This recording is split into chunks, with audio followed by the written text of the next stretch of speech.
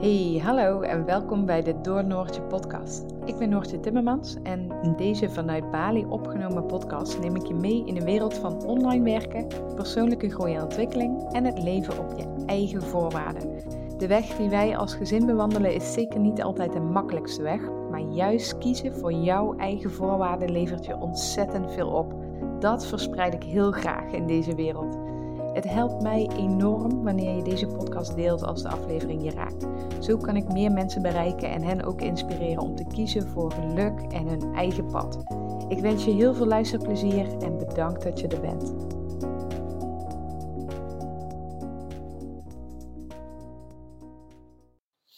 Hey, hallo, welkom bij de podcast. Deze keer niet een podcast zoals je van me gewend bent, maar Rika van Mission by Rika, die interviewt mij. En dat was toen ik echt net gearriveerd was in Nederland. Dus ik zat onder een kleedje beneden bij mijn ouders het interview te doen. Het is een heel erg leuk interview geworden en daarom deel ik de podcast ook op mijn kanaal. Laat me even weten wat je ervan vond en ik wens je heel veel luisterplezier.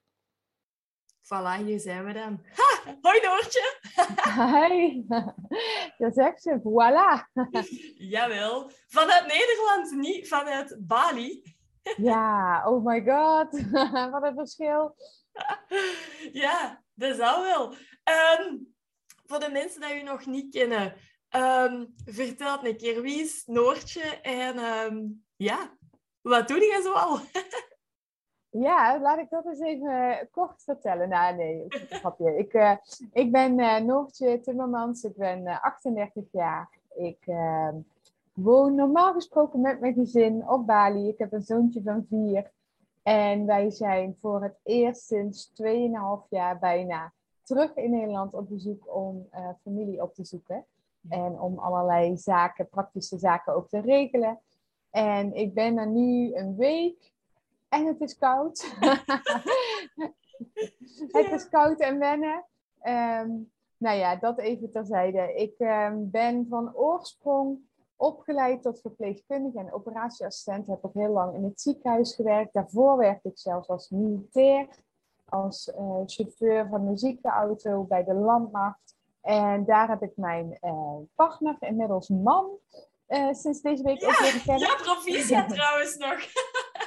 Ja, het was iets meer een formaliteit dan een hele romantische bedoeling, maar toch, dankjewel. Ja, jawel. Ik ben op een gegeven moment in de zorg ontzettend ongelukkig geworden. Heb een wereldreis gemaakt in de hoop dat daarna heel mijn leven zou veranderen. Maar ik stapte precies terug in hetzelfde leven als dat ik vertrok. En vanaf daar is het eigenlijk een soort van bergafwaarts gegaan. Maar is ook de start begonnen van mijn nieuwe leven. Dus in 2018 heb ik besloten dat ik locatie-onafhankelijk wilde gaan werken. Ben ik gestart met mijn eigen business als VA. Inmiddels werk ik ruim 4 jaar als VA en leid ik die ook mensen op tot VA. En werk en woon ik dus vanuit Bali. En ziet mijn leven er heel anders uit dan een aantal jaar geleden. Ja, superleuk. Hè? Ik volg je nu al een tijdje op Instagram. En ja, het leven dat jij hebt, ik denk dat er heel veel mensen enorm hard van dromen om zoiets te doen.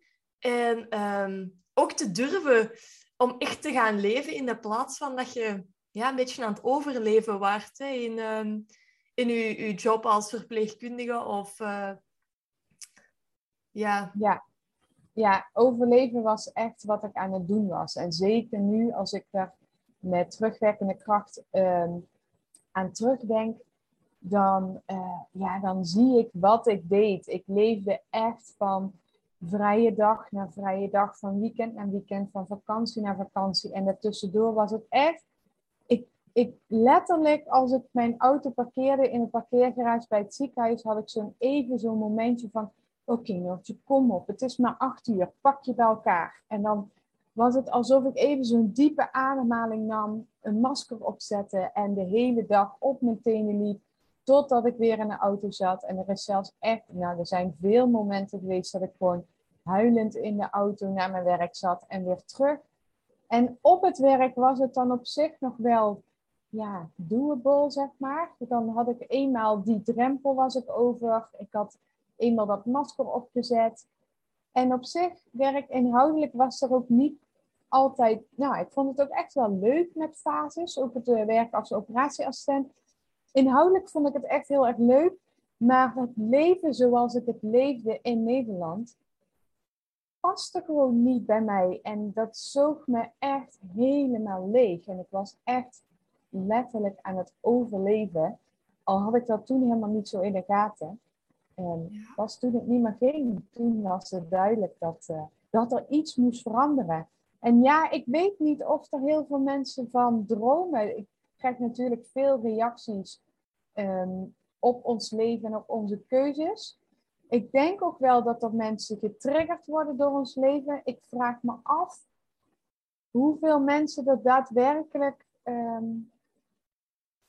echt zo diep van binnen voelen dat ze dat moeten doen, dat ze het ook doen. Snap je het verschil wat ik daarmee bedoel? Ja.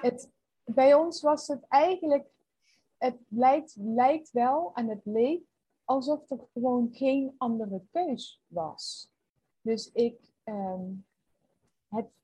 het kon niet anders. Dit was wat wij moesten doen. Dit is het leven wat bij ons past. En het heeft veel te lang geduurd voordat we daar achter waren. En durfden toe te geven ook dat het standaard Nederlandse leven niet voor ons gemaakt was.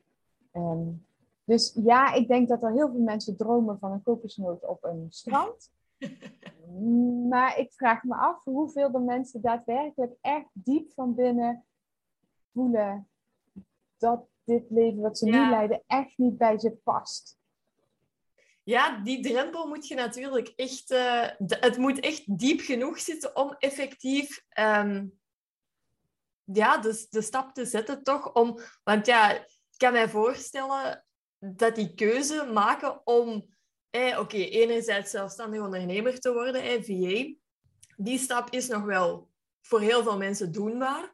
Maar om dan ook effectief te gaan kijken van... hoe wil ik het nu? En ik wil het zo, zo en zo. En vervolgens ook effectief de stap zetten om het te doen. Want heel veel mensen wel dromen, maar uiteindelijk het niet doen, omdat het verlangen misschien inderdaad net niet groot genoeg is. En ik vraag me ook af in hoeverre dat het voor u buiten de comfortzone te gaan was om effectief die stap te zetten. Want als je geen andere keuze hebt...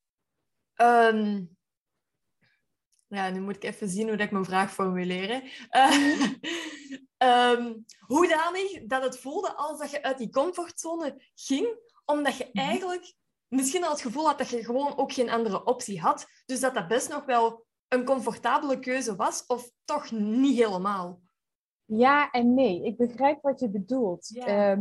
Er zat diep van binnen, en er zit diep van binnen, een heel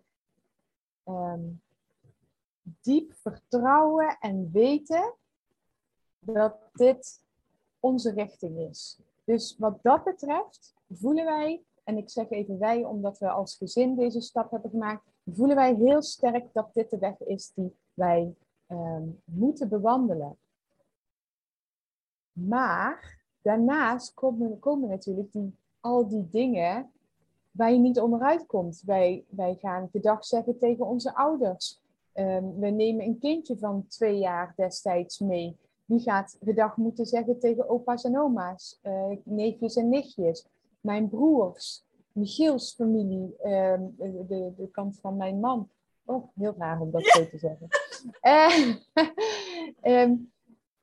Met onze keuze, die voor ons als logisch voelde, doe je natuurlijk wel andermans levens ook behoorlijk beïnvloeden. En je doet stof ophaaien en je voelt je ook gewoon heel erg schuldig. Dus het was ook zeker out of comfort. En ook alleen al het stukje je eigen business starten. Doable, maar ik vond dat ook echt heel erg heftig. Want ik was niet anders gewend dan dat je gewoon in loondienst werkt, 40 uur, want je hebt nog geen kinderen. Ehm, en dat je je vakanties voor een jaar vooruit inplant. Dat was gewoon mijn referentiekader. En iedereen om mij heen leefde op die manier. En het was elke keer een stapje hoger, een nieuwe functie, een hogere salarisgehaal. Dat was zoals het ging. En als jij dan in één keer besluit, ik ga ondernemen. Ik vond dat ook echt een hele grote stap out of comfort. Eigenlijk onze hele periode van 2018 tot en met 2020 en zelfs nog in Bali. Het was gewoon echt out of comfort. En het voordeel is, omdat wij dat diepe vertrouwen hadden dat het helemaal goed kwam. En dat diepe weten dat dit was wat wij moesten doen. Dat je het kunt dragen. Als je daaraan twijfelt, dan denk ik niet dat het lukt om al die hobbels te nemen. Snap je wat ik bedoel? Ja, absoluut. Ik heb namelijk heel erg schuldig gevoeld tegenover mijn ouders en schoonouders. Daar heb ik ook echt nachten van wakker gelegen. Maar omdat ik wist dat dit was wat wij moesten doen, heb ik het toch doorgezet. En nu gaat het heel erg goed. Kijk, nu zijn we in Nederland. Maar zelfs die 2 jaar dat we in Bali waren, met behulp van videobellen, was het heel erg leuk. En is de band met mijn ouders en schoonouders, ik denk, nog wel versterkt en veel meer de verbinding ingegaan dan ooit ervoor. Ja. Maar dat heeft wel gemaakt dat we daadwerkelijk actie hebben ondernomen. En dat we al die hobbels konden nemen. Ja.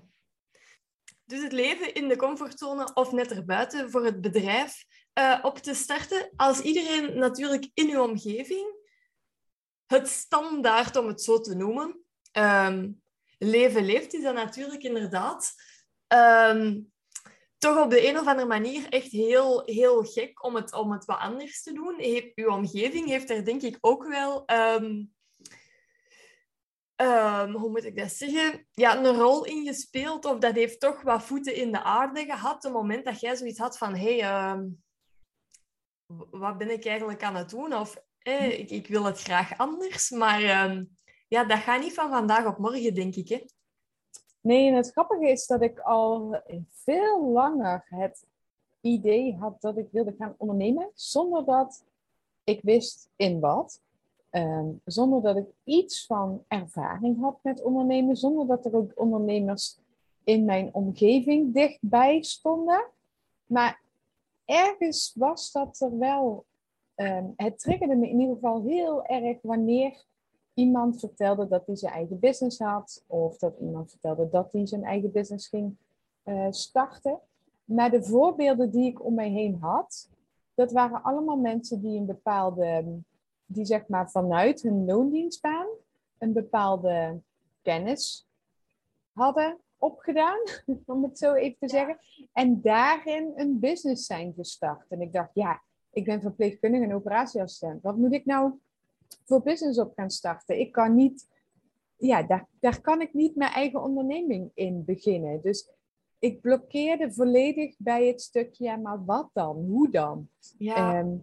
Dus de trigger was er al vele jaren eerder, maar ik had gewoon alleen maar heel erg grote vraagtekens. En ik dacht, mijn vooropleiding leidt me niet automatisch naar een eigen business. Dus ik heb daar best wel lang op vastgelopen. Ja, snap ik. En hoe kwam er dan op om VA te gaan worden? Want ja, dat is natuurlijk iets dat dan eigenlijk totaal niet bij uw opleiding als operatieassistent verpleegkundige, dat is eigenlijk echt iets helemaal anders. Ja en nee, ik snap zeker dat dat lijkt vanuit de buitenwereld dat dat echt totaal iets anders is. En dat is het natuurlijk ook, maar ik heb wel inmiddels gemerkt dat alles wat ik in mijn opleidingen heb geleerd, dat ik dat zeker meeneem in mijn huidige business en ook in het werk als VA. Maar goed, even terzijde. Ja, hoe is dat zo gekomen? Ik ben in 2016 ben ik echt enorm onderuit gegaan. Ik heb echt een major burn-out gehad. Ik kon helemaal niks meer. Ik lag de eerste weken kwam ik de deur niet uit. En het was echt een heel, heel donker zwart gat. En ik ben van nature echt een optimistisch persoon. Ehm, Mijn masker was nog veel optimistischer. Dus de mensen om mij heen wisten ook totaal niet wat er op dat moment gebeurde. Ik heb ook heel lang mensen niks gezegd. Ik denk dat ik mijn familie pas na 3 maanden een beetje kon uitleggen wat er speelde. Dus mijn vriend die heeft echt alles in die periode opgevangen. Ja, en daarna, toen het weer een klein beetje lichtgrijs begon te worden, toen kwam wel de vraag van, ja, wat nu? Ik kan niet meer terug naar dat oude leven. Ik had inmiddels een baan aangenomen bij een groot medisch bedrijf, waar ik weer een salesschool had. En de arbeidsvoorwaarden waren echt fantastisch. En dat was ook vooral de reden dat ik die stap heb gemaakt. Maar het werk paste echt veel, veel minder bij me dan het werk op de OK aan zich. Maar ja, je wil zo graag iets anders. Dus je pakt elk strohalmpje aan. Maar dat resulteerde dus wel echt in een totale clash. En dan komt het grote vraagstuk, wat nu? Wat nu? Wat ga ik doen? Ik wil niet meer terug naar het ziekenhuis. Ik heb alleen maar dat gestudeerd. Wat nu? Ja, en er zijn heel veel dingen voorbij gekomen. Dit is echt een zoektocht geweest van, nou, ik denk een jaar, misschien wel langer zelfs. Ik weet het niet meer. Maar er is van alles bij gekomen. Eerst was het nog echt in dat oude. Ik ga de fysiotherapieopleiding doen. En dan kan ik misschien mijn eigen fysiopraktijk starten. Maar ik had ook mensen om me heen die dat hadden gedaan. En die ook in een burn-out terecht waren gekomen. Dus ik voelde wel, dat is het ook niet. Nou, toen kwam telkens een beetje dat ondernemerschap voorbij. Dus ik wilde een eigen woonwinkel. Ik wilde een interieurbedrijf. Ik wilde een kinderopvang starten. Nou, er kwam van alles voorbij. Echt, met Michiel die kwam dan thuis en dan had ik weer een nieuw idee. En daar was ik heel enthousiast over. En 2 dagen later had ik weer een ander idee. Nou, dat heeft echt wel lang aangehouden, die fase. Maar dat was wel goed, want ik ben met heel veel mensen in die periode gaan praten over het ondernemerschap, over hun weg en hoe dat is gegaan. Dus ik heb daar wel heel veel van geleerd. Maar uiteindelijk, de grote verandering kwam toen ik erachter kwam dat het locatie-onafhankelijke en het reizen bij ons nog steeds zo aanwezig was. En ik had dat eigenlijk een beetje naar de achtergrond geduwd, want het viel samen in de periode dat wij besloten dat we hadden dat we een gezin wilden. Dus dat wij graag een kindje wilden. En in mijn hoofd zou een kind ervoor zorgen dat alles in een wat rustiger vaarwater zou komen. Dus ik was eigenlijk heel erg op zoek naar rust. En ik dacht, nou, als dat kindje er komt, dan zijn we oké met ons huis in onze stad. En dan vind ik het oké om me te settelen. En dan hoef ik niet meer op reis. En dus ik had eigenlijk een soort van hoop dat dan mijn leven oké zou zijn. Dat vraagstuk van het werk, dat zat er wel nog. Maar ik dacht, nou, die rust, die komt er wel. Ja. Toen kwam dat kindje er. En ik dacht alleen maar als wij nog weg willen, dan moeten we het nu doen. Want straks zitten we helemaal vast in het systeem. En dan kan het niet meer, dan doen we het niet meer. En ik wil later geen spijt hebben van wat ik niet heb durven doen of niet heb gedaan. En toen is alles in een stroomversnelling gekomen. Want wij wilden dus naar het buitenland als gezin. Daarvoor was een bepaald inkomen nodig. Want wij zaten niet in de positie dat we konden sparen om een jaar weg te gaan. We hadden ook geen huis wat we konden verkopen of wat dan ook. Dus er moest inkomen zijn tijdens het verblijf in het buitenland. Of dat nou reizen was of op een vaste plek, dat wisten we toen nog niet. En toen ben ik gaan zoeken naar digital nomad jobs. En dan ben ik gewoon echt op YouTube gaan zoeken. En er zijn heel veel video's met 50 digital nomad jobs. En toen ben ik daar op het VA-schap terechtgekomen. En het grappige was, ik had een vriendinnetje van mij gevraagd om eens mee te denken hoe ik locatie onafhankelijk iets kon realiseren. En zij zit helemaal in de wereld van het solliciteren en jobhoppen en weet ik veel. Dus ik had haar ingeschakeld van denk eens met me mee. En ik zag die video en ik zag Virtual Assistant voorbij komen en ik dacht, dit zou wel eens wat kunnen zijn. En ik stuur haar een berichtje met, heb jij wel eens van Virtual Assistant gehoord? En ik kreeg een screenshotje van haar notities voor mij en bovenaan stond Virtual Assistant. Ja, en ik krijg er nu nog kippenvel van als ik daaraan denk. Het is echt alsof toen, ik zeg altijd, alsof de engelen begonnen te zingen en ik echt zo, wow, dat alles in elkaar viel. Ja. Ja, dat dit zou alles mogelijk maken. En is gebleken dat dat dus ook zo was. Dus ja, dat was begin 2018 en ik ben toen als een malle gestart om mijn business op te zetten als VA. En we hadden een datum, januari 2020 gingen we vertrekken. In het begin was dat nog Spanje, later werd dat Bali.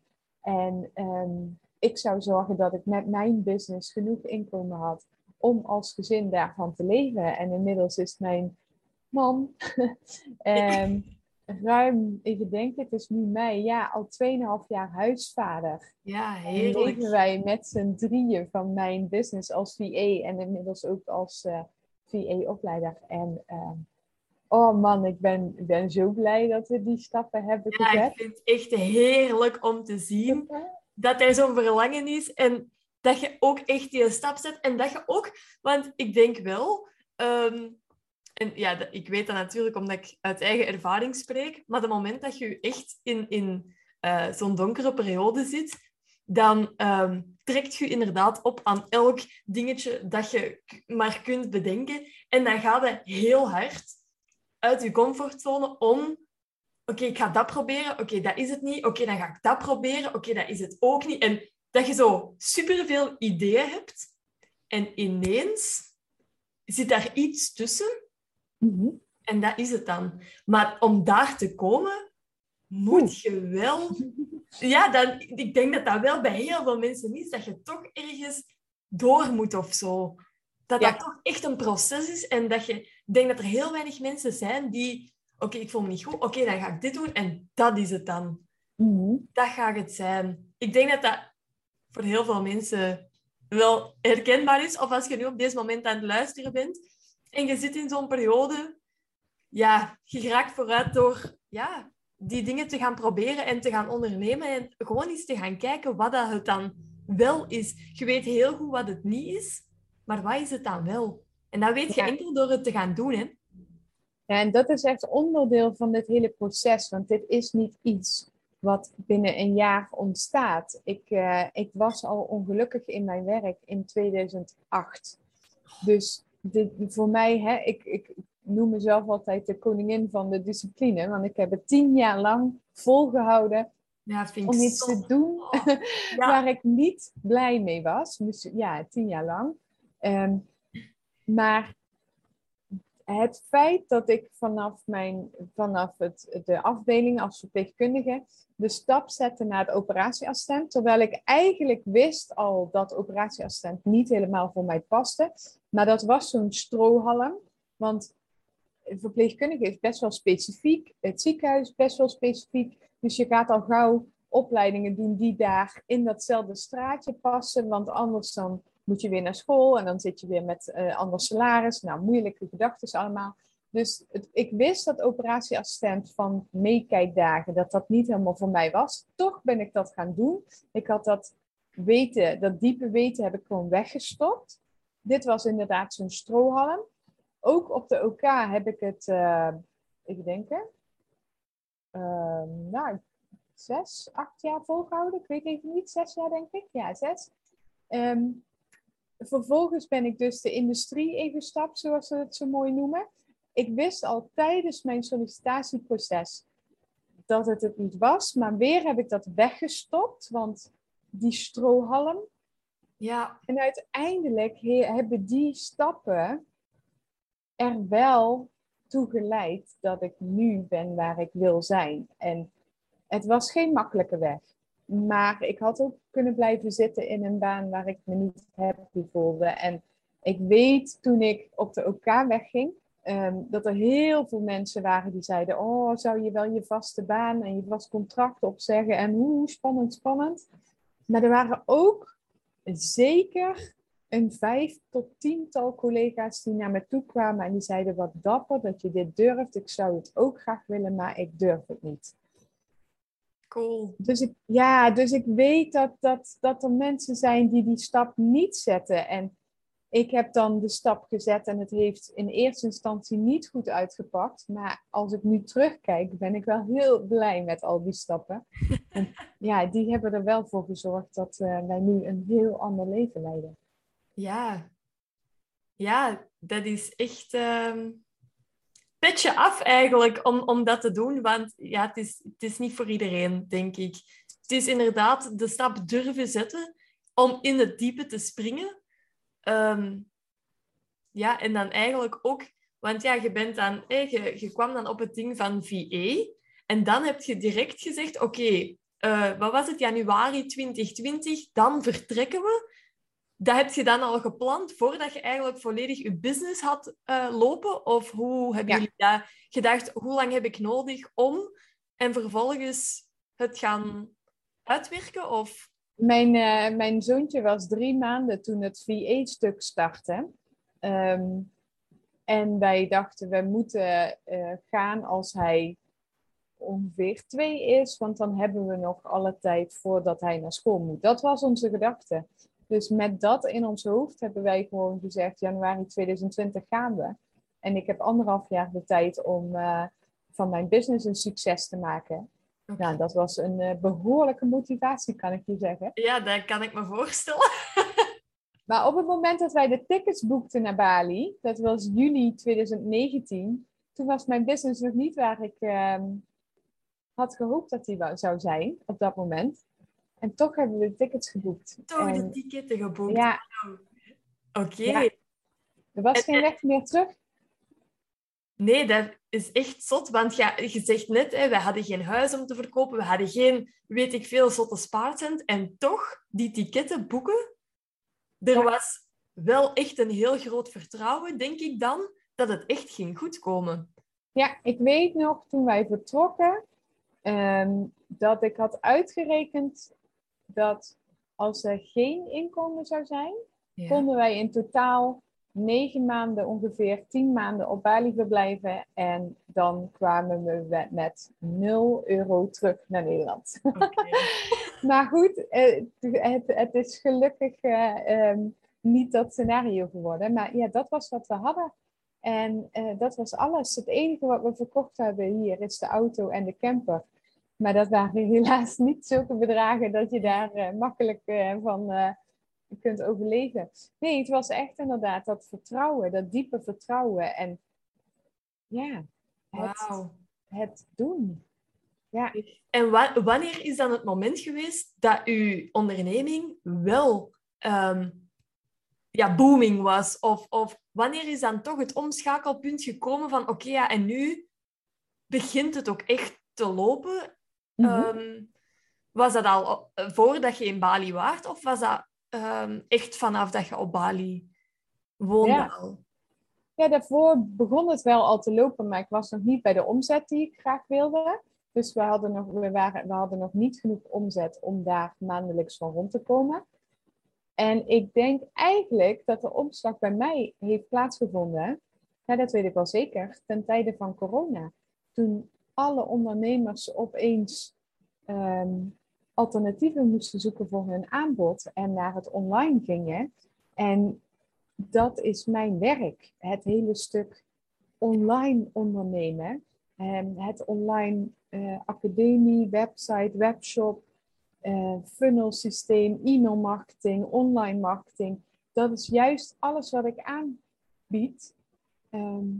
En daar was opeens gigantisch veel vraag naar. Dus toen heel Nederland en de hele wereld een beetje stil kwam te liggen, toen heb ik me helemaal een slag in de ronde gewerkt om ondernemers te ondersteunen bij dat stukje. Ik moet toch mijn business redden en online krijgen, zodat ik nog omzet draai. En ja, dat was voor mij echt de omslag. Ook voor de mindset van de ondernemers in Nederland. Dat offline ondernemen noem ik het altijd, maar gewoon zeg maar het standaard ondernemen, offline ondernemen, is fantastisch. Maar je bent ergens gewoon ook kwetsbaar als je maar op één richting richt. Toen dat hele corona-verhaal was, toen kwamen mensen erachter van oké, ik kan ook en. Ik kan een online aanbod doen en een offline aanbod. En als dan het ene makkelijk lekker loopt, dan kan het andere iets rustiger zijn en andersom. Ja, dat was voor mij de omslag. De coronaperiode heeft voor mij echt een heel positieve omslag gehad. Ja. Alright. Leuk om dat te horen eigenlijk, dat corona toch ook voor positieve dingen gezorgd heeft. Hè? Ja. Ik denk dat je daar zeker niet alleen in bent. We mogen dat zo precies niet hardop zeggen. Maar omdat het zo een ethische kwestie is, maar ik denk dat corona ook voor heel veel goede dingen gezorgd heeft. Ik denk dat het heel veel inzichten heeft gebracht bij mensen. Ja. Niet alleen maar business-wise, waar ik nu over heb, maar ook persoonlijk in wat voor haast we altijd geleefd hebben, zonder dat we door hadden hoeveel sociale leuke dingen er op de planning stonden, zonder dat je door hebt dat dat je ook enorm kan uitputten. En hoeveel tijd er in je werk gaat zitten, zonder dat je daar misschien heel veel energie uit haalt. Ik denk echt dat heel veel mensen daar wel inzichten in hebben gekregen. En ik krijg nu ook berichtjes van mensen die dus nu weer terug al die sociale dingen in zijn gestapt. En een beetje zoiets hebben van, ik weet niet of ik wel terug wil in dat oude leven. En ja, dat zijn toch ook wel dingen die je mag aangaan. Om daar eens goed naar te kijken. Absoluut, absoluut. Eens even denken, hè. Zijn er zo dingen, want nu je woont op Bali, ik denk dat je leven echt is zoals dat je wilt dat het is, maar zijn er dingen die dat je echt hebt moeten afleren of ontleren? Zo dingen dat er echt zijn ingebakken, waarbij dat je nu zoiets hebt van nee, dit past gewoon niet, dit doe ik niet meer. In vergelijking met het leven dat je dan had in Nederland. Of het standaard leven, zoals dat we het hier ook al genoemd hebben. Ja, dat is wel grappig. Dat hebben we allebei, mijn vriend en man en ik, gehad. Hij had het heel erg, dat klinkt misschien super degelijk, maar qua huishouden. Dat alles moet schoon, alles moet volgens onze Nederlandse mind. Dus we hebben een schoonmaakster, maar in die maanden van corona is die een tijdje niet geweest. En had Michiel in zijn hoofd dat het om de dag moest er gedweld worden. En dat heeft echt een tijd geduurd voordat we daar, en dat klinkt heel simpel, maar dat zijn wel dingetjes die je allemaal hier bezighouden in Nederland en België en de westerse wereld. Het heeft echt een tijd moeten duren voordat dat een beetje eruit ging slijten. En voor mij geldt dat ook qua het stukje hard werken. Je moet hard werken om daarna jezelf te mogen belonen. Weet je, dat soort dingen die er zo ingeroest, ingebakken zijn, dat je je schuldig voelt als je op woensdagochtend even op het strand gaat lunchen. Ja, dat zit er toch hard ingebakken, hè? Dat we eerst iets heel hard moeten werken om dan te mogen genieten. Ja, oh my god. Dat is echt super, super bijzonder. Dus dat heeft wel een slijtageproces gehad, om het zo maar even te omschrijven. Ja, en ik merk nu ook, het grappige is, ik ben dus nu na ruim 2 jaar weer terug in Nederland, hoe snel je ook weer die oude dingetjes oppakt. Ik vertelde gisteren nog tegen Michiel, ik ben hier zoveel weer meer bezig met bijvoorbeeld het uiterlijk, wat je aan hebt, hoe je haar zit. Ik heb nu allemaal vlekken op mijn gezicht van de zon en het droge hier. Dus mijn hele huid is droog, omdat het in Nederland veel minder luchtvochtigheid is dan in Bali. Dus ik heb daar last van, tussen aanhalingstekens. Maar ik ben daar nu in Nederland mee bezig, terwijl ik in Bali daar gewoon 2 jaar lang niet mee bezig was. Ik trok een jurkje aan 's ochtends en mijn bikini eronder en mijn slippers en mijn haar zat zoals het zat. En er is geen seconde geweest dat ik daarmee bezig was, wat anderen daarvan dachten of ja, weet je dat? En nu loop ik door de stad en nu heb ik heb alleen maar een knalgele regenjas nog bewaard, dus die heb ik aan. Normaal, ik heb een broek aan waar je normaal leuke slippertjes onder draagt, maar nu heb ik daar sneakers onderaan. Het ziet er toch anders uit. En ik ben opeens bezig met wat anderen misschien van mij denken. Ja, dat is zoiets geks, dat opeens weer helemaal terug is. Terwijl je dat eigenlijk gewoon 2 jaar lang niet hebt gehad. Ja, en zo zijn er nog wel meer van die kleine dingen waar je niet eens in de gaten van hebt hoe diep dat geworteld zit.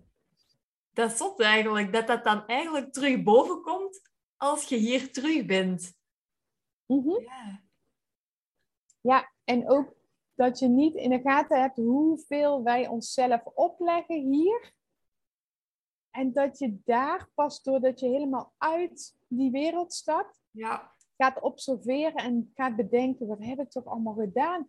Ik weet nog in die periode dat ik nog kraamvisite kreeg, dat ik mijn zoontje was een huilbaby, dat ik met een krijzend kind in de draagzak het hele huis schoon aan het maken was, omdat er mensen op bezoek kwamen en ik niet wilde dat er iets van een kattenhaar op de grond lag.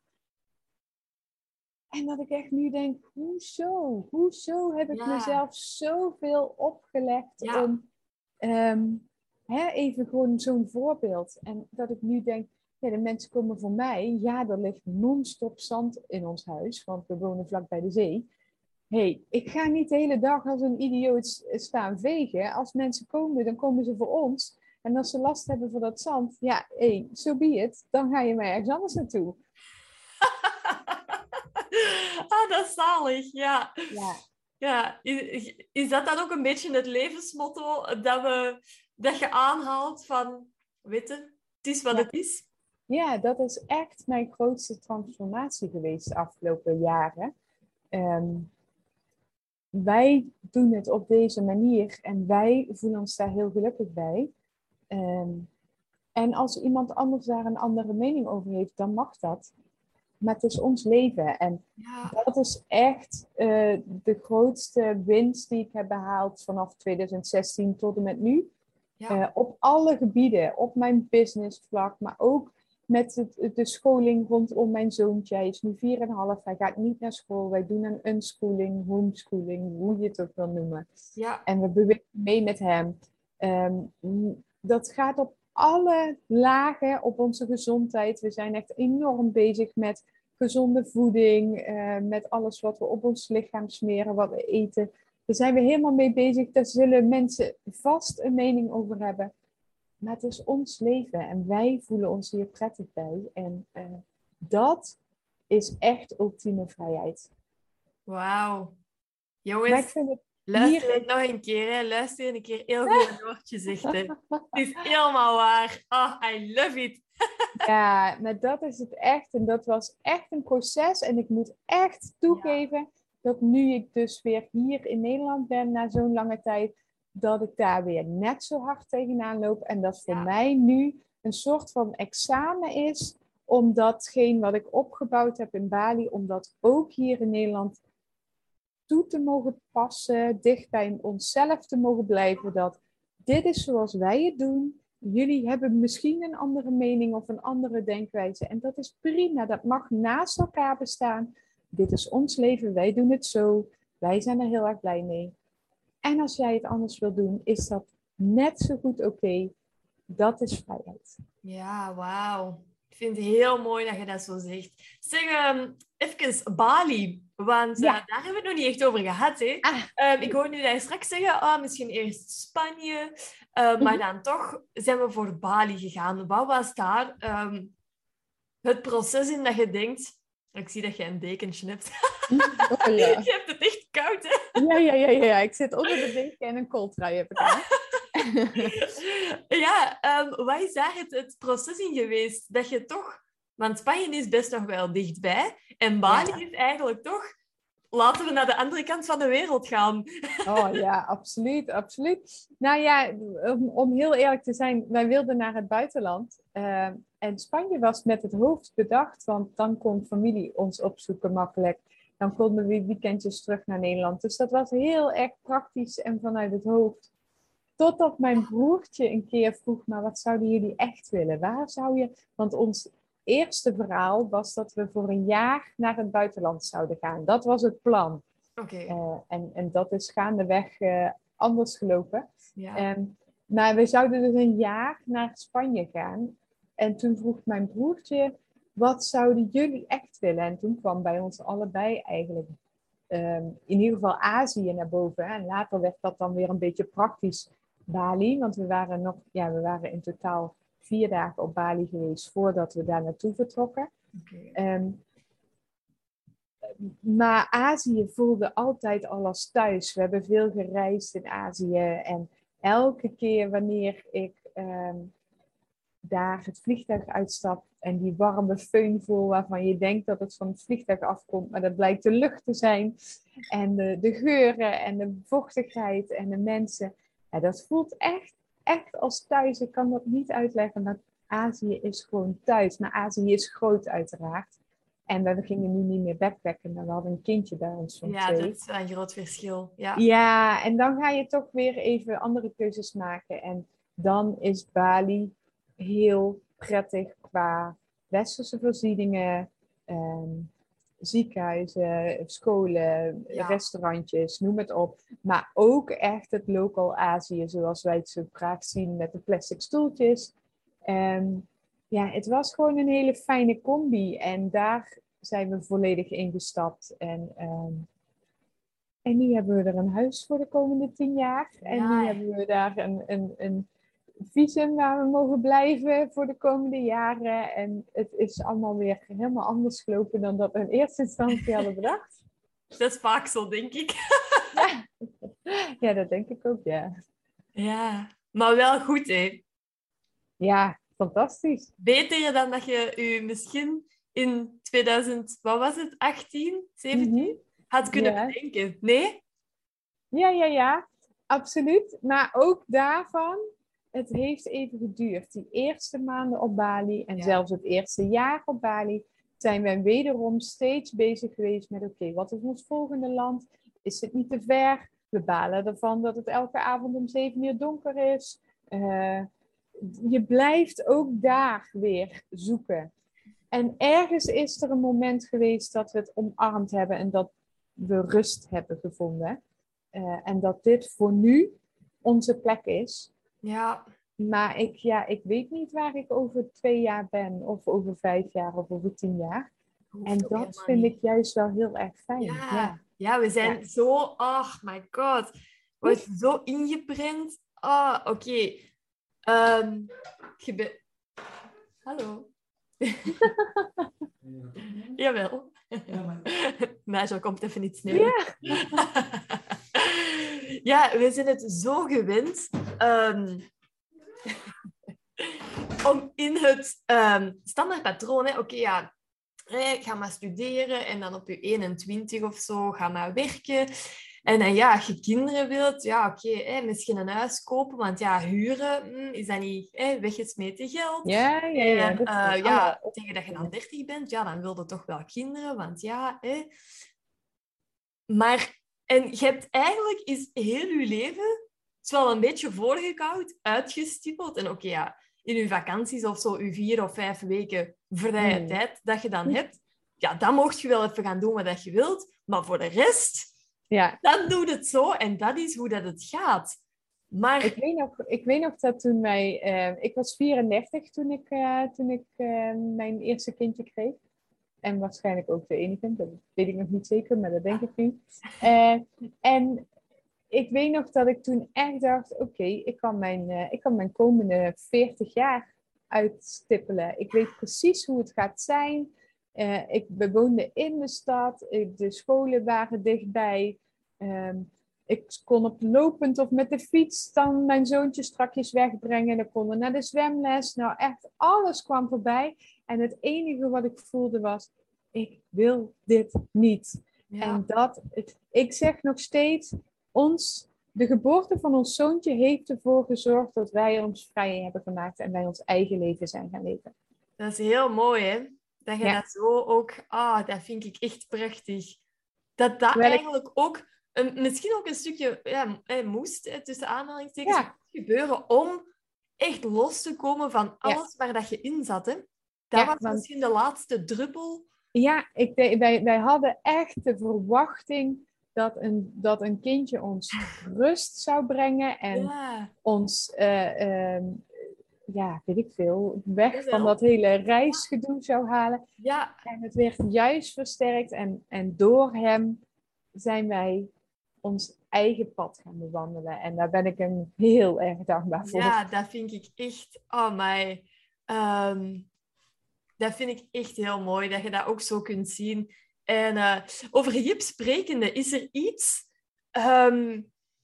waarbij dat jullie... Want ik hoorde u daarnet al zeggen van wij doen hem niet naar school en homeschooling en zo van die dingen. Is er iets dat je Jip echt wilt bijbrengen van... bijvoorbeeld dat je echt het leven mocht gaan doen op je eigen voorwaarden? Of hoe... Ik vul dat nu al even in. Dat was niet de bedoeling.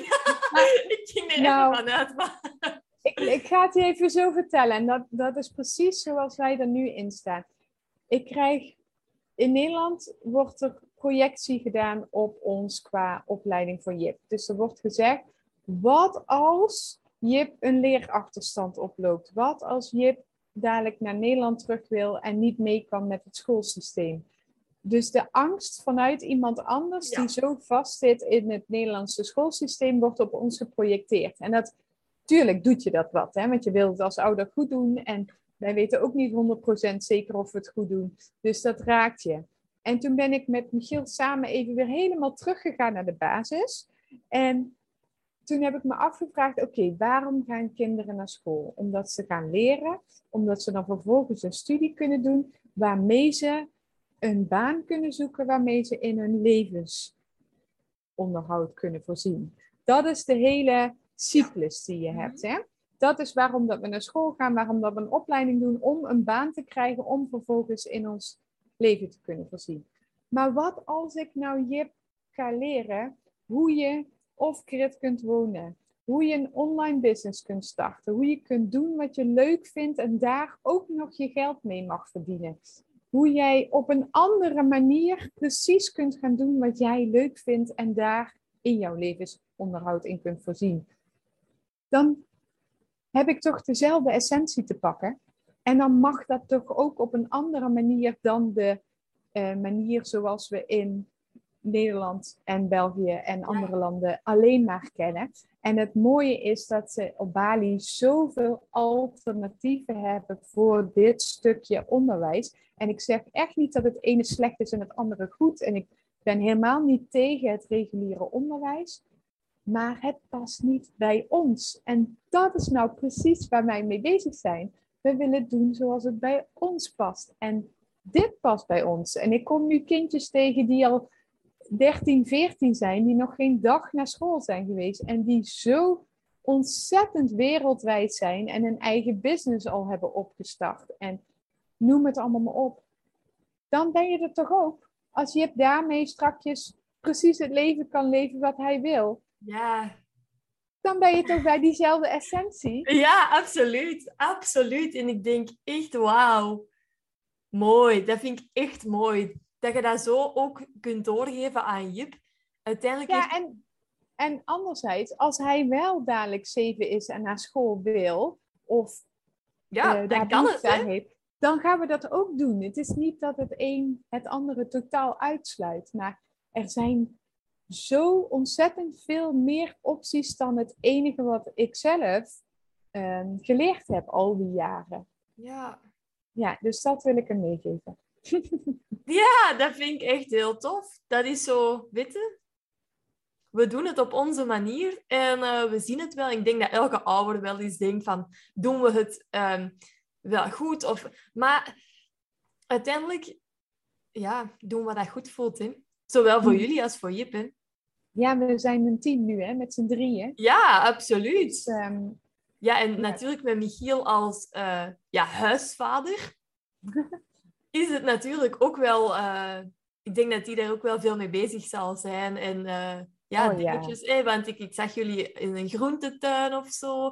Dat zijn ook Ja, allemaal dingen... Ja, je kunt het uit een boek leren, maar je kunt het ook in real life allemaal leren en ontdekken. En hij leert zo ontzettend veel. Hij loopt echt totaal niet achter op zijn neefjes en nichtjes, zoals we het nu hier in Nederland kunnen nee. zien. Ja, en Eh, achterlopen uiteindelijk, ja, dan gaat je uiteindelijk vergelijken met het reguliere systeem. ja, Wat juist. dan eigenlijk het beste? Ja, goh.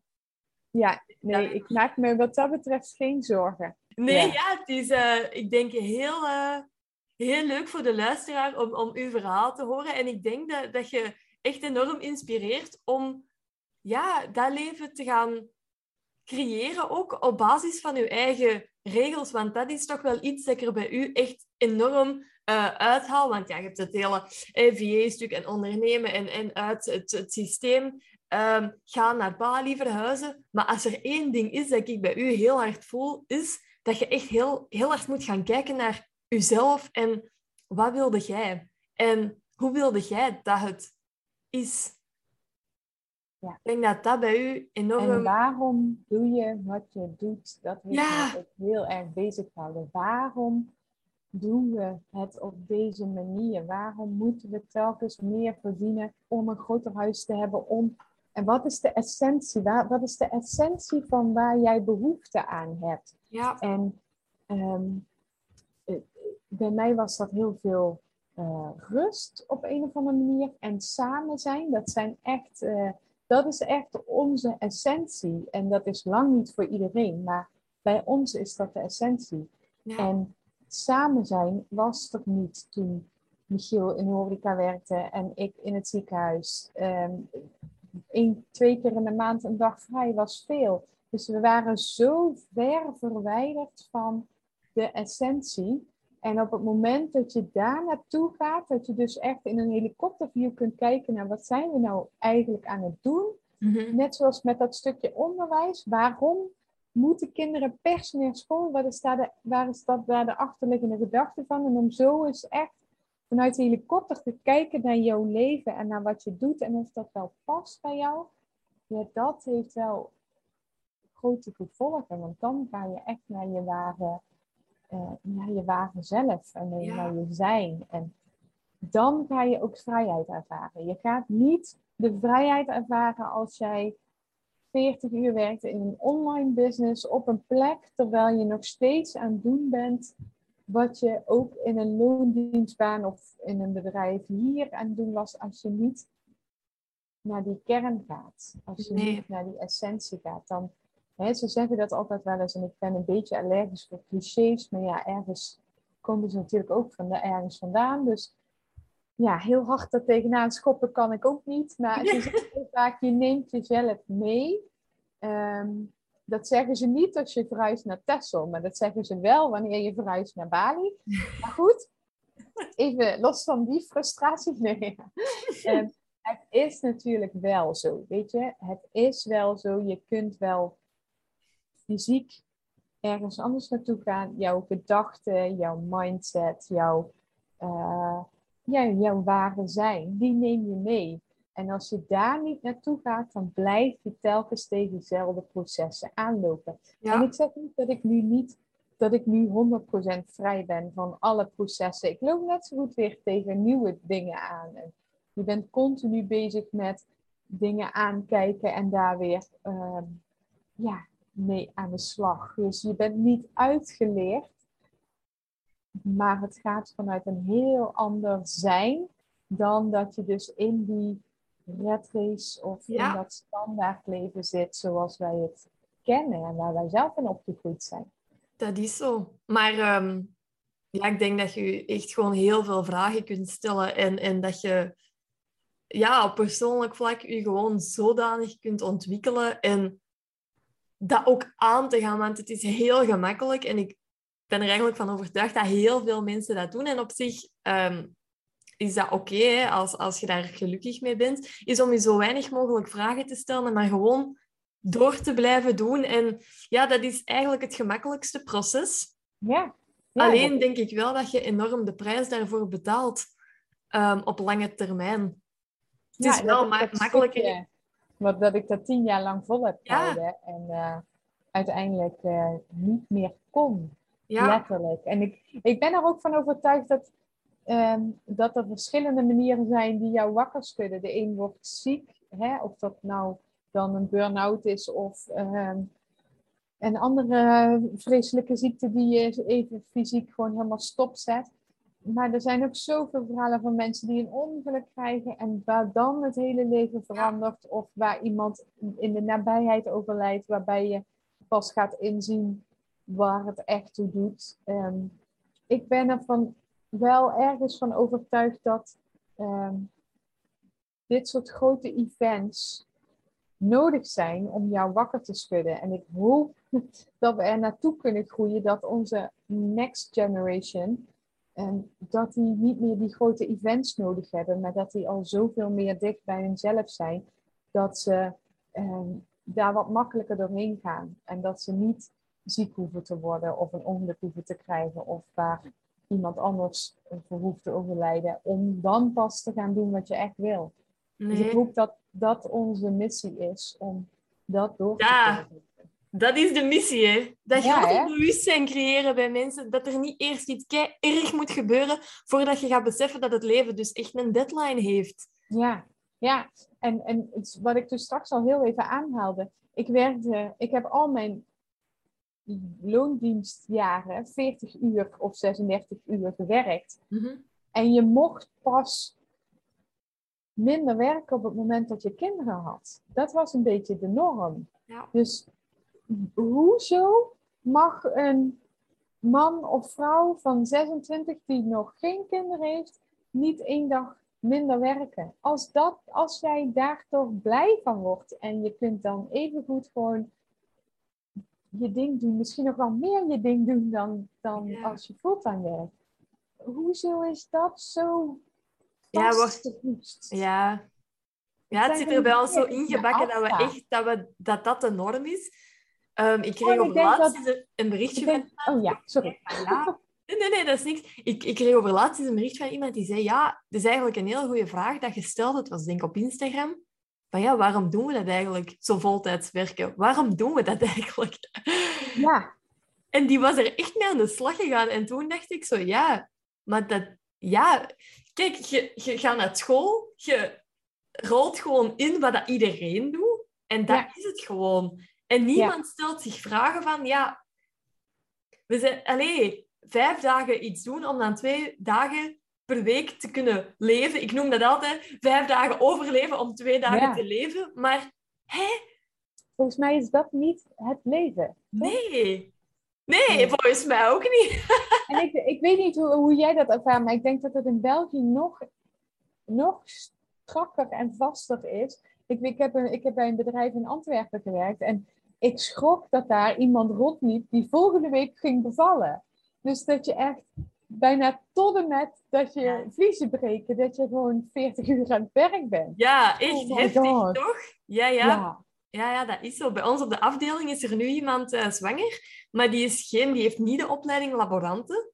En daar is dan een heel groot verschil in. Want als je laborant bent, zoals mijn beroep op deze moment, voor een stukje, dan mocht je stoppen als je 5 maanden zwanger bent. En dan heb je die... Ook omdat we met producten werken en de stoffen en zo van die dingen. Dan stop je op 5 maanden. En daarna heb je ook nog een vrij lange periode dat je thuis bent. Maar zij is administratie, dus zij moet werken tot haar laatste dag. En dan mag ze gaan bevallen en op 2 maanden tijd moet ze terug zijn. Ja, Kun je dat voorstellen? Ik kan me dat niet voorstellen. En moeder worden en een kind krijgen is zo life-changing. Niet alleen qua lijf, maar ook qua mind. Mijn god, wat zijn we toch aan het doen? Dat geeft mij zoveel vraagtekens en zoveel... En ik weet dat er moet gewerkt worden om te kunnen leven. Dat realiseer ik me absoluut. En dat is ook waarom dat ik nu VA's opleidt, omdat je toch in jouw levensonderhoud moet kunnen voorzien. Maar het kan op een andere manier dan dat wij gewend zijn. Het kan anders, het mag anders. En het geeft zoveel meer plezier en licht. Ja, en ik vraag me af, telt jij eigenlijk nog af naar het weekend? Of niet? Nee, ja, ik zal niet zeggen nooit. Wij hebben het... Ik ga heel goed bij structuur. Dus ik ben geen digital nomad. Ik werk ook gewoon lekker vanuit huis.